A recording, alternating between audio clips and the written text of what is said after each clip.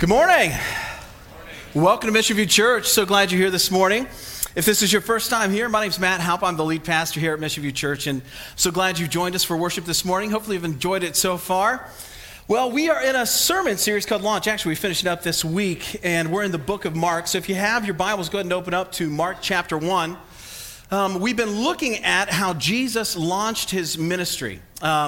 It's been a really cool series so far. We're going to kind of finish that up and then transition into Mark chapter 2 next week. So if you wanted to read ahead, you can go ahead and do that. But, oh, wow, let me grab my notes here. Where am I at? There we go.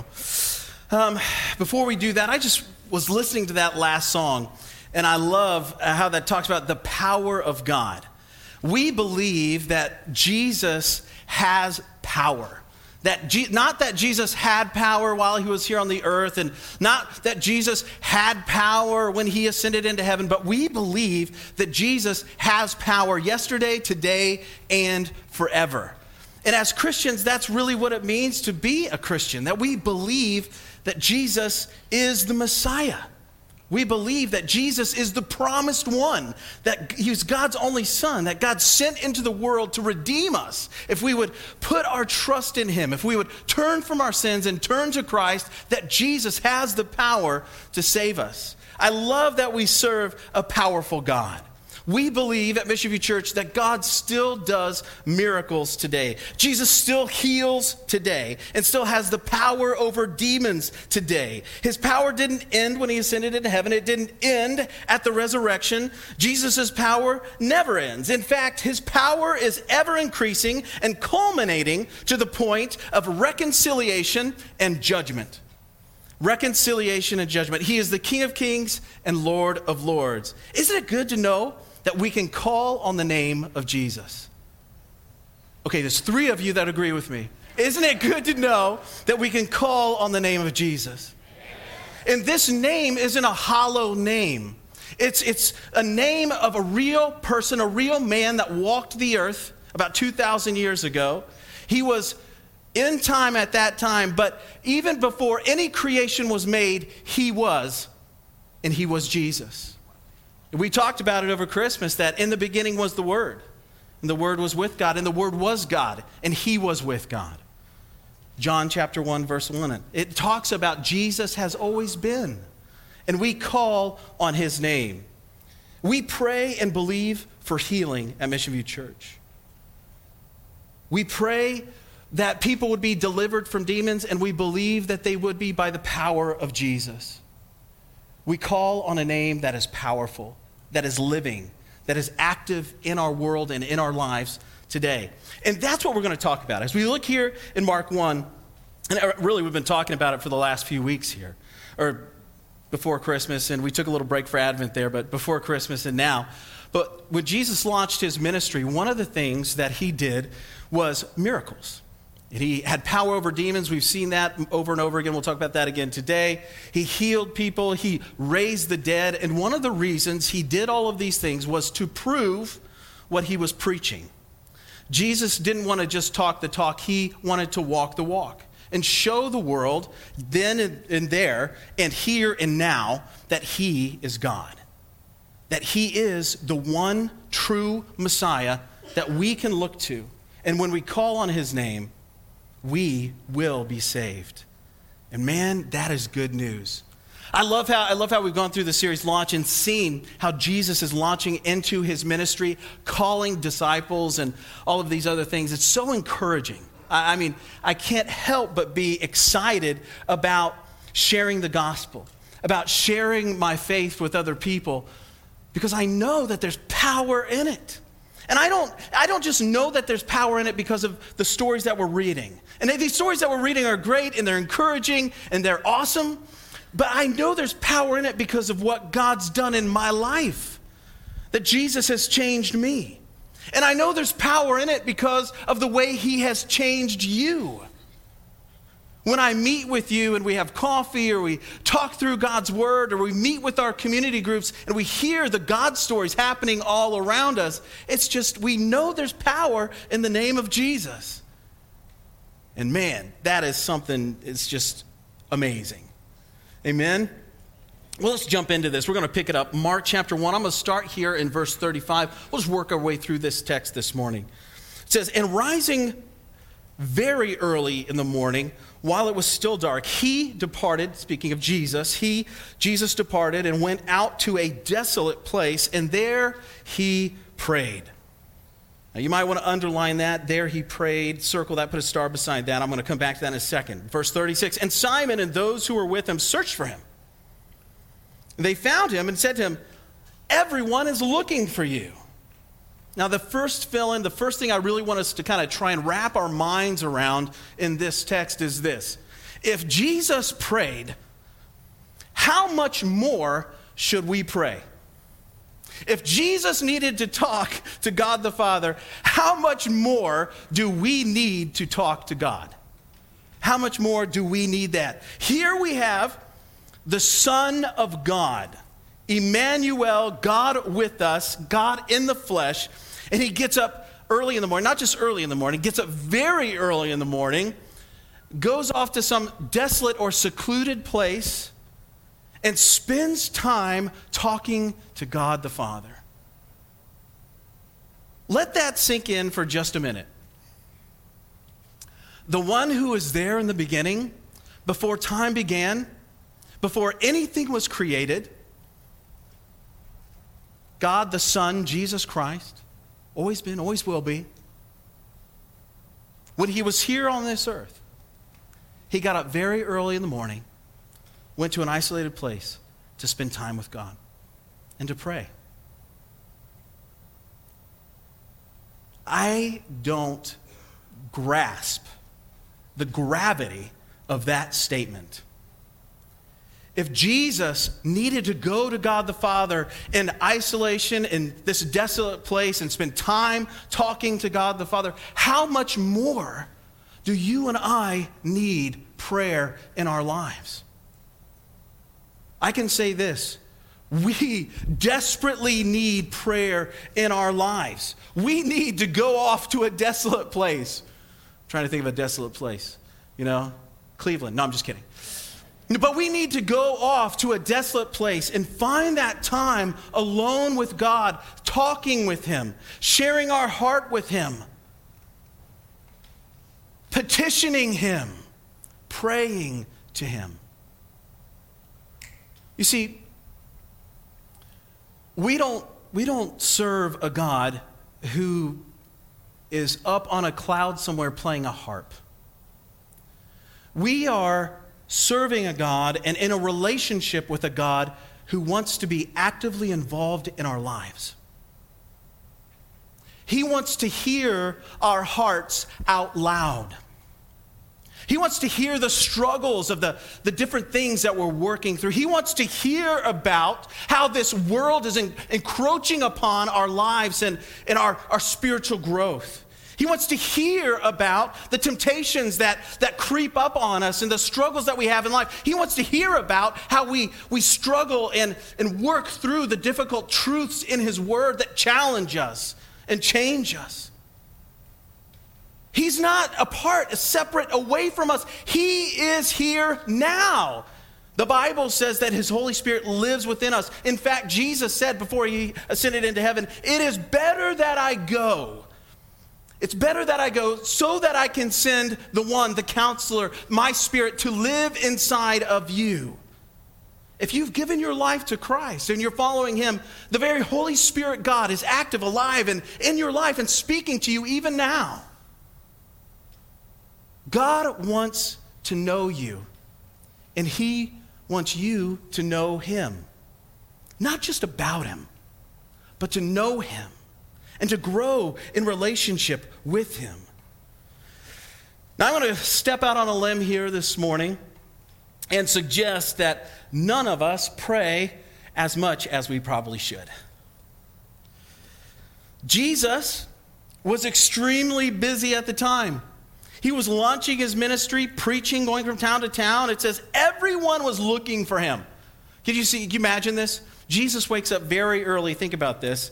4 o'clock in the morning, 4:30, we don't know, but we can guess, And he goes off in the dark, finds a desolate place because he knows the power of prayer. He knows he wants to spend time in conversation with the Father, and he's spending this time. I bet, man, if we could just be a fly on the wall for that prayer time, that'd be life-changing, wouldn't it? But think about this. He's in this prayer with the Father. Disciples come, Jesus, what are you doing? Where are you? Everybody's looking for you. Everybody's looking for you. You kind of get this sense of kind of this chaotic, worrisome. What's happening? Why'd you go off on your own? Everybody's like, Jesus was busy. He had places to go, people to see, sermons to preach. But he made time to spend time with the Father. And too often I say, and I'll just confess this morning, I'm too tired to pray. Or I'm too busy to pray. I have too much to do. I have too many meetings. I don't want to miss the game. Or whatever it may be. Jesus knew that time with God is time multiplied.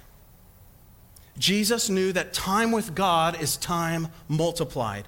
We think we're too busy to pray, but in reality, we are too busy not to pray. We are too desperate not to pray. It was Martin Luther who said these words, "If I fail to spend 2 hours in prayer each morning, the devil gets the victory through the day. I have so much business I cannot get on without spending 3 hours daily in prayer." I want to be able to say that, right? That's where I want to be. The problem is we don't recognize our need for prayer. We may acknowledge it, we may give it lip service, but when it really comes down to it, when the rubber meets the road, when the minutes are cut short in the day, we don't recognize our need for prayer. Prayer is a practice. It is a discipline that is learned and cultivated through get this, love and hard work. It is cultivated through love and hard work. Prayer, like all other disciplines, is this cyclical thing that happens, that we go to God in prayer. And we seek his face, and we're tired and we're short on time, but we make the time. We get up very early in the morning and we make time to go to God in prayer and spend time with him. We may fall asleep in prayer, but we go and we purposefully give the time to the Lord. And we start to realize that that time begins to change us. That those conversations with God begin to change us. And when we meet with God, when we give time to God, I'll just share this and be real honest with you. God's not the beneficiary of that time. We are. We are.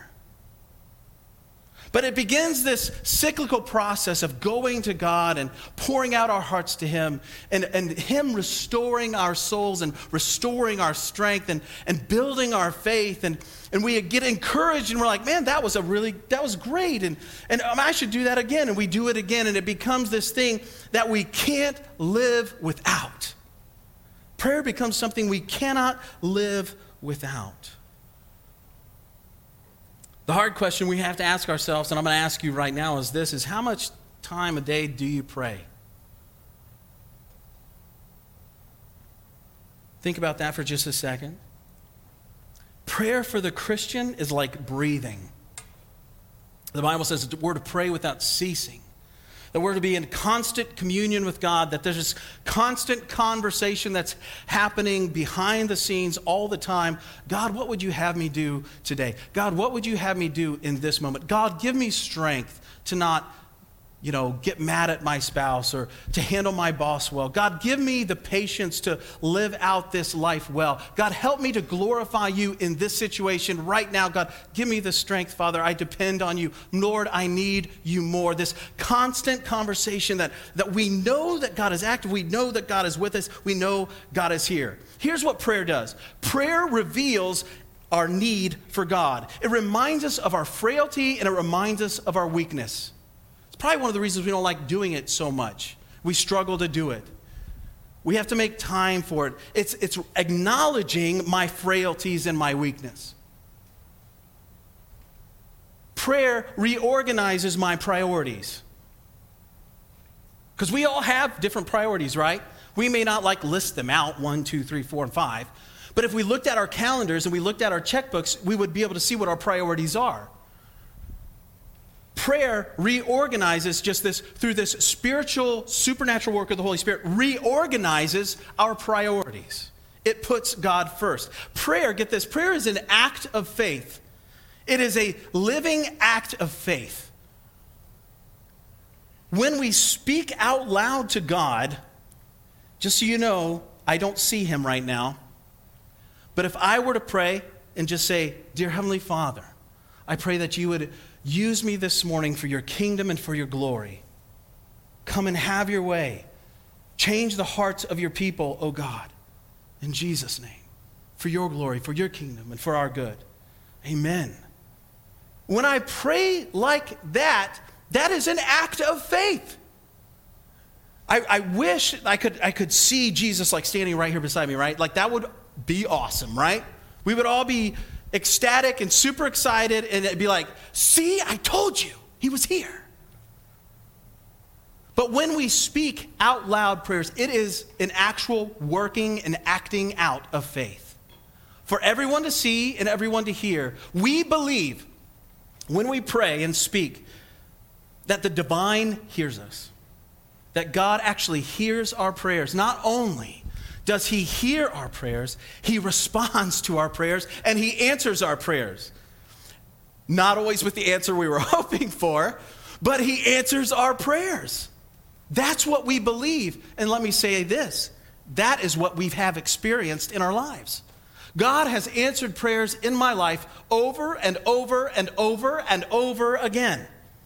Like I said, not always the answer that I'm praying for, but God always answers our prayers. Let me just share one with you that me and my wife were praying on. A few years back, well, probably 5 or 7 years back or so, I'm terrible with dates, my wife would correct me here, but anyways, we knew that God was calling us into, or me, into a lead pastor position at a church. And so we began praying about that and said, "Lord, what would you have us do?" What me and Joe really wanted was that we would move south. We wanted to be a sermon preaching pastor on a beach. That's what we were hoping for, So North Carolina, we go to North Carolina every summer, Emerald Isle, we love it, it's beautiful. And Lord, North Carolina, NC, that's what I see in my head as I'm praying, NC, God, send us to North Carolina. They need Jesus down there. Okay, good, you got that one. No, but everybody needs Jesus. But I'm just like, "Lord, send us to the beach. Emerald Isle would be great, Atlantic Beach. I know a couple pastors down there. I visit their churches every summer on vacation and everything." And the Lord's like, "Matt, I'm sending you to NC, North Canton."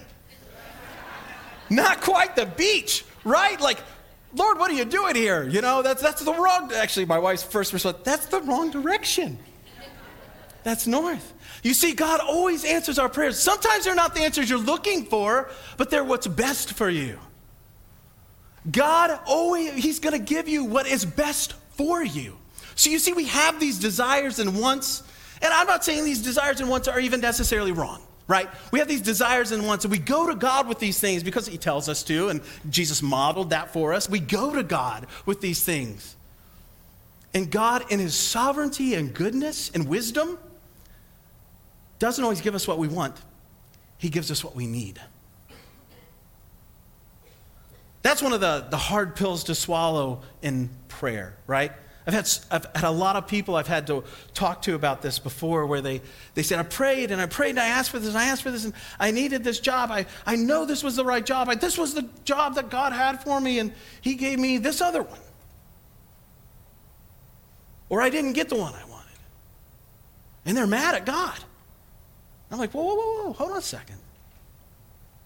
When God opens the doors for us to walk through, when he does the things that he does, we move forward trusting that it is his will, his purpose, and right for our lives. You see, in prayer and God's answering our prayers, we have to realize God's more concerned with my sanctification, my growth, and my change than he is my happiness or me getting what I want. And let's be honest here today, I've had those temper tantrum moments. All of us are still 3-year-olds at points in our lives, right? We just act out in different ways. Our temper tantrums when we're 45 look a little different than when we're 3. But they're still temper tantrums. But know this, that God works all things together for good for those who are called according to his purposes. So if you're praying for North Carolina and he brings you to North Canton, praise God. All glory be to God. Because he has purpose. He has destiny in it. And there's no place I'd rather be than your pastor and loving you and caring for you and bringing God's word to you. And our dream and our hope is to retire here down the road, Lord willing. Prayer, lastly, prepares us for life. Prayer prepares us for life in a world that is set against God. The Bible says that our battle isn't against flesh and blood, but of powers and principalities. And that spiritual battle is fought on our knees. That spiritual battle is fought on our knees before an all-powerful God, where we go to him and call to him and ask him to do what only he can do in our lives and in the lives of those around us. Prayer opens our eyes to the spiritual realm. It opens our eyes to what's really going on, the enemy of our souls, the devil and the demons around us. And we go to the one who has power over all of that. And we don't have any fear. We don't have to worry about anything because he controls everything. And he has all the power. You see, prayer prepares us for life. Lastly, prayer prepares us for Sunday morning worship. Sunday morning worship changes when we spend time in prayer all week. So oftentimes we come to church to get our batteries charged when in fact we are meant to be spending time with God in worship and in prayer all throughout the week. And when we come together, our worship is meant to encourage one another. Prayer prepares us for Sunday morning. You can tell I haven't preached in a couple weeks because, man, I'm just getting long-winded here. Let's get to number 2. What do you say? In verse 38, it says, "And he said to them, 'Let us go on to the next towns, that I may preach there also, for that is why I came out.'" You know what? When God ever says, "This is why I'm doing something," we should probably take note of it. So you might want to underline that or highlight that there, because Jesus says, "That I may preach there also." That's why I'm here. And it says he went throughout all of Galilee, preaching in their synagogues and casting out demons. Simple. Second fill-in in your notes. You probably already got it filled in because you know where I'm going with this. Jesus came to preach. Jesus wanted to preach. He came to preach. What was so important that he wanted to share? What was it? What was Jesus' one message? Why would he be walking around all everywhere and trying to share? What is it that he wanted to share? We already actually talked about it earlier in this series. Mark 1 verses 14 and 15 says, "Now after John was arrested, Jesus came into Galilee, proclaiming the gospel of God and saying, 'The time is fulfilled and the kingdom of God is at hand. Repent and believe the gospel.'" Here we have Jesus' sermon in a sentence. Our Savior, his sermon in a sentence. I got really excited about this. So what does this actually mean? He says, the time is fulfilled. This means the Messiah is here. The time had come for the chosen one to show up and do his thing. The Messiah is here. The old covenant was about to be finished and fulfilled. The new and better covenant was at hand. Then he says, the kingdom of God is at hand. The kingdom of God is near, it says in some translations. This is Jesus' message at this kingship or royal rule. And it talks about sovereign authority or a ruler or the activity of ruling and the realm of rule, including all of its benefits. This means the kingdom of God is this dynamic thing that God is ruling and reigning now. The kingdom of God, his rule and reign is here. It is present. It is near. And then he says, repent and believe the gospel. Repent, this Greek word metanoia, meaning do a 180. Turn from your sin. Turn to Jesus. Go the other way. Repent and believe what?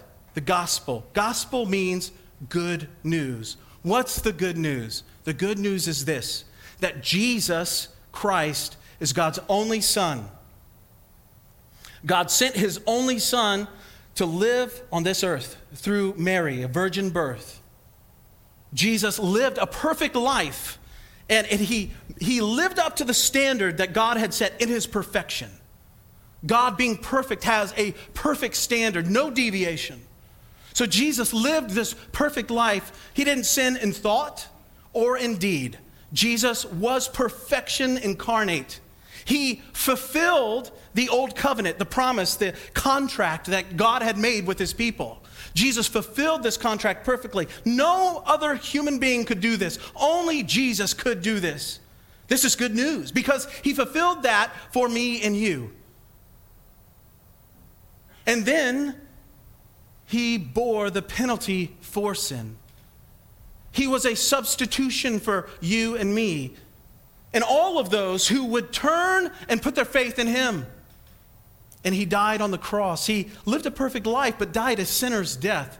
And 3 days later rose from the grave, defeating sin and death for me and you. And now, the good news is this, that we can, by grace, through faith, put our trust in the work of Jesus Christ. And when we go to heaven, and we are standing at those pearly gates, it's not my resume that he sees. He doesn't see all of my failures, all of my sinful thoughts, all of my sinful deeds, all of the wrong things that I've done. He sees the blood of his Son that washed away all of my sin. And he sees me, sinful, wretched man that I am, pure and spotless. That's the good news. And Jesus came and he said, turn from your sin. Repent. Turn from your sin. The time is now. The rule and reign of God is at hand. Repent, turn from your sin, and trust in me. I am the Messiah. I have come to do what no man or woman could do, and I'm going to do it for you. Put your trust in me. It is by grace through faith in Christ alone that we are saved. And he calls us into relationship with him. And he's calling you into relationship with him right now if you don't know him. Do you know him? And Christian brother and sister, he's calling you into deeper relationship. He's saying, come to me. Come closer. Spend more time in prayer with me. Spend more time in the word with me. I want to show you who I am more and more and more and more, because the depths of his love, the depths of his sovereignty, the depths of his grace can never be fully exposed until we see him face to face one day. So in this life, we pursue him and we run after him, and he calls us closer and closer, and we give our lives and our time and our finances and all that we have to him now, so that he would be glorified and we would be changed, his kingdom would be extended, and we would see God just impact our city, our neighborhoods, our families, our friends, our co-workers, because he is God. That's what Jesus preached. And that's what we preach today. Every Sunday. Every day. You know, the mark of a Christian isn't perfection. The mark of a Christian is repentance, humility, and progressively changing by the power of the Spirit. You know, at Mission View Church, we're not some holier than thou, prideful, Pharisaic people. We are loving, growing, endearing, forgiven, and forgiving people. We don't think we are better than others. We just want to share the one who is better with others. That's what God has called us to. So let me just ask you, do you know him? Are you hearing this good news for the first time right now? Do you know him? Are you in relationship with him? Have you put your trust in the work of Jesus Christ? Have you turned from sin and turned to righteousness? Put your trust in Jesus today. Don't delay. Because 2,000 years ago, Jesus said, the kingdom is coming. It is near. It is at hand. Put your life in his hands. So Jesus preached this good news, and that good news is that he is the Messiah. He did amazing things to prove it. Check this out. He went, in verse 39 and 40, he went throughout all Galilee, preaching in their synagogues and casting out demons. And a leper came to him, imploring him, and kneeling, said to him, if you will, you can make me clean. Moved with pity, he stretched out his hand and touched him and said to him, I will. Be clean. And immediately the leprosy left him, and he was made clean. And Jesus sternly charged him and sent him away at once and said to him, see that you say nothing to anyone, but go and show yourself to the priest and offer for your cleansing what Moses commanded, for a proof to them. But he went out and began to talk freely about it and to spread the news, so that Jesus could no longer openly enter any town, but was out in desolate places, and people were coming to him from every quarter. Third fill in your notes is this: Jesus performed miracles to show that he is the Messiah.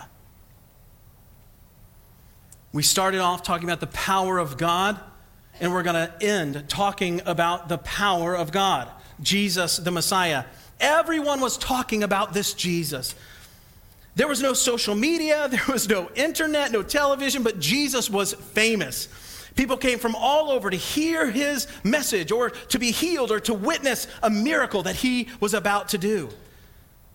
He was not the average prophet, magician, or Pharisee. He talked differently, he taught differently, and he had the power to heal, cast out demons, and preach with authority like nobody had ever experienced before.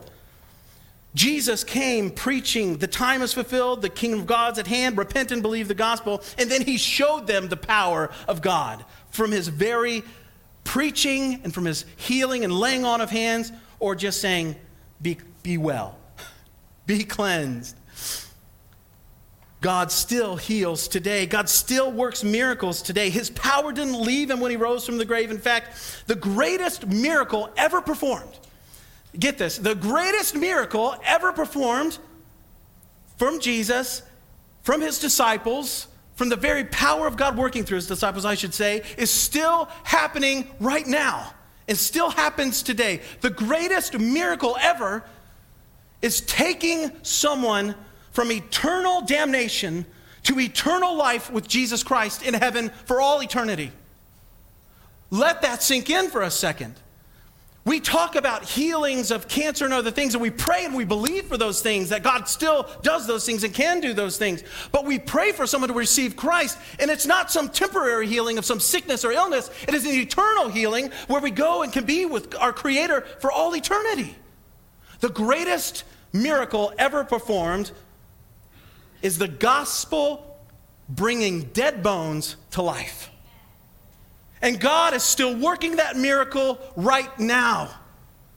He wants to work that miracle in your life. If you're hearing this for the first time, you're walking around searching for something empty and desperate for something or someone, and I'm telling you, it is Jesus that you're looking for. He holds your destiny in his hand. He holds your future in his hand. And he says, come to me, I have this for you. He is God Almighty. And he works miracles today. He heals cancer today. He casts out demons today. And he's calling you into relationship with him today.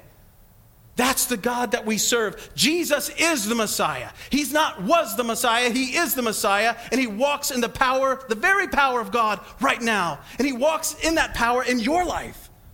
That his Spirit lives in you. And man, it's so good to know we have nothing to fear. No virus, no demon, nothing to fear. God holds our tomorrow, our yesterday and today, and our eternity in his hands. And he loves you. Friends, Jesus loves you. He loves you with an undying love. There's nothing you have done that's caused him to love you any less. And there's nothing you will do that will cause him to love you anymore. Right now and right here in this moment, God loves you with a perfect love that is without explanation. We can't even wrap our minds around that kind of grace, that kind of mercy, that kind of love. So not only is he the Messiah, the Creator, the very God that we serve and love, he's a God that loves you. He wants to change your life and give you purpose and meaning and hope. That's what he does.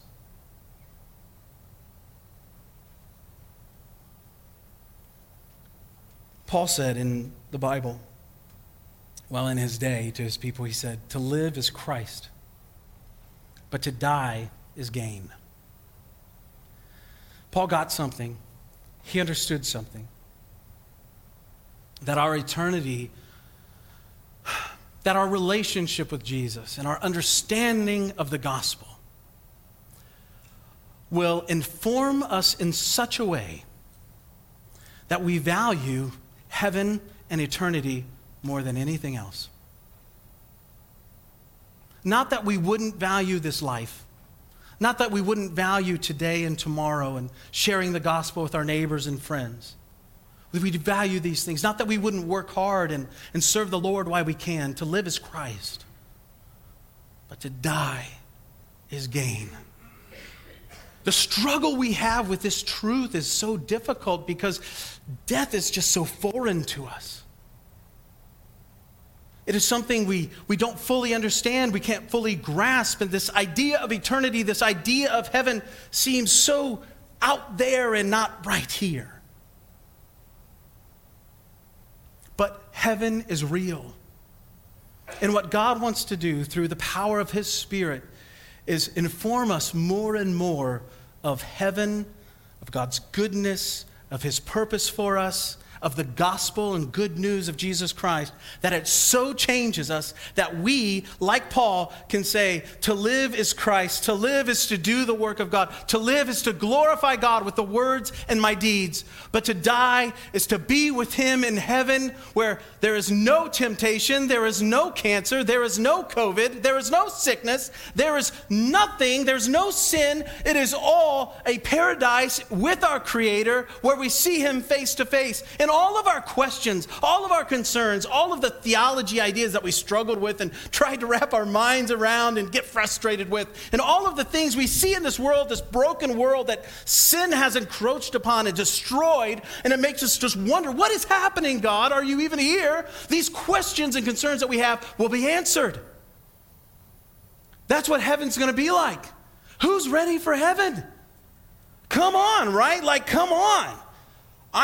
It's hard living in this world, this broken world that sin has just demolished. But Jesus is coming again. Even now, he sits at the right hand of God the Father. Get this, praying for me and you. The Bible says he intercedes for me and you. Jesus didn't just pray when he was here on this earth. He is right now going before God the Father and saying, hey, those are the ones. Those ones right there. Those are the ones you promised me. They're mine, right? Just remember, those are my guys, those are my girls. Because we have an enemy too that's petitioning. And he wants our souls too. He came to steal, kill, and destroy. But Jesus, now sitting at the right hand of God the Father, intercedes for me and you. And he will hold us tightly in his grip until he comes for us one day. Amen? Let us be a people remembering that he still performs miracles, and every one of us is one of those miracles. Let's pray. Dear Heavenly Father, we thank you for your word. And Father, we thank you for the example that Jesus set for us, that Jesus came and he prayed, that he came and he preached. And Lord, that he is the Messiah, the one who can and has the power to save us. So, Father, we pray that you would grow us ever closer to you. You would strengthen us with your word, that your Holy Spirit would encourage us and comfort us. Father, that we would be a people that are not just in the world, but not of the world. That we would be world changers for your kingdom and for your glory. So we ask that you would use us up in every way possible for your glory. In Jesus' name, amen.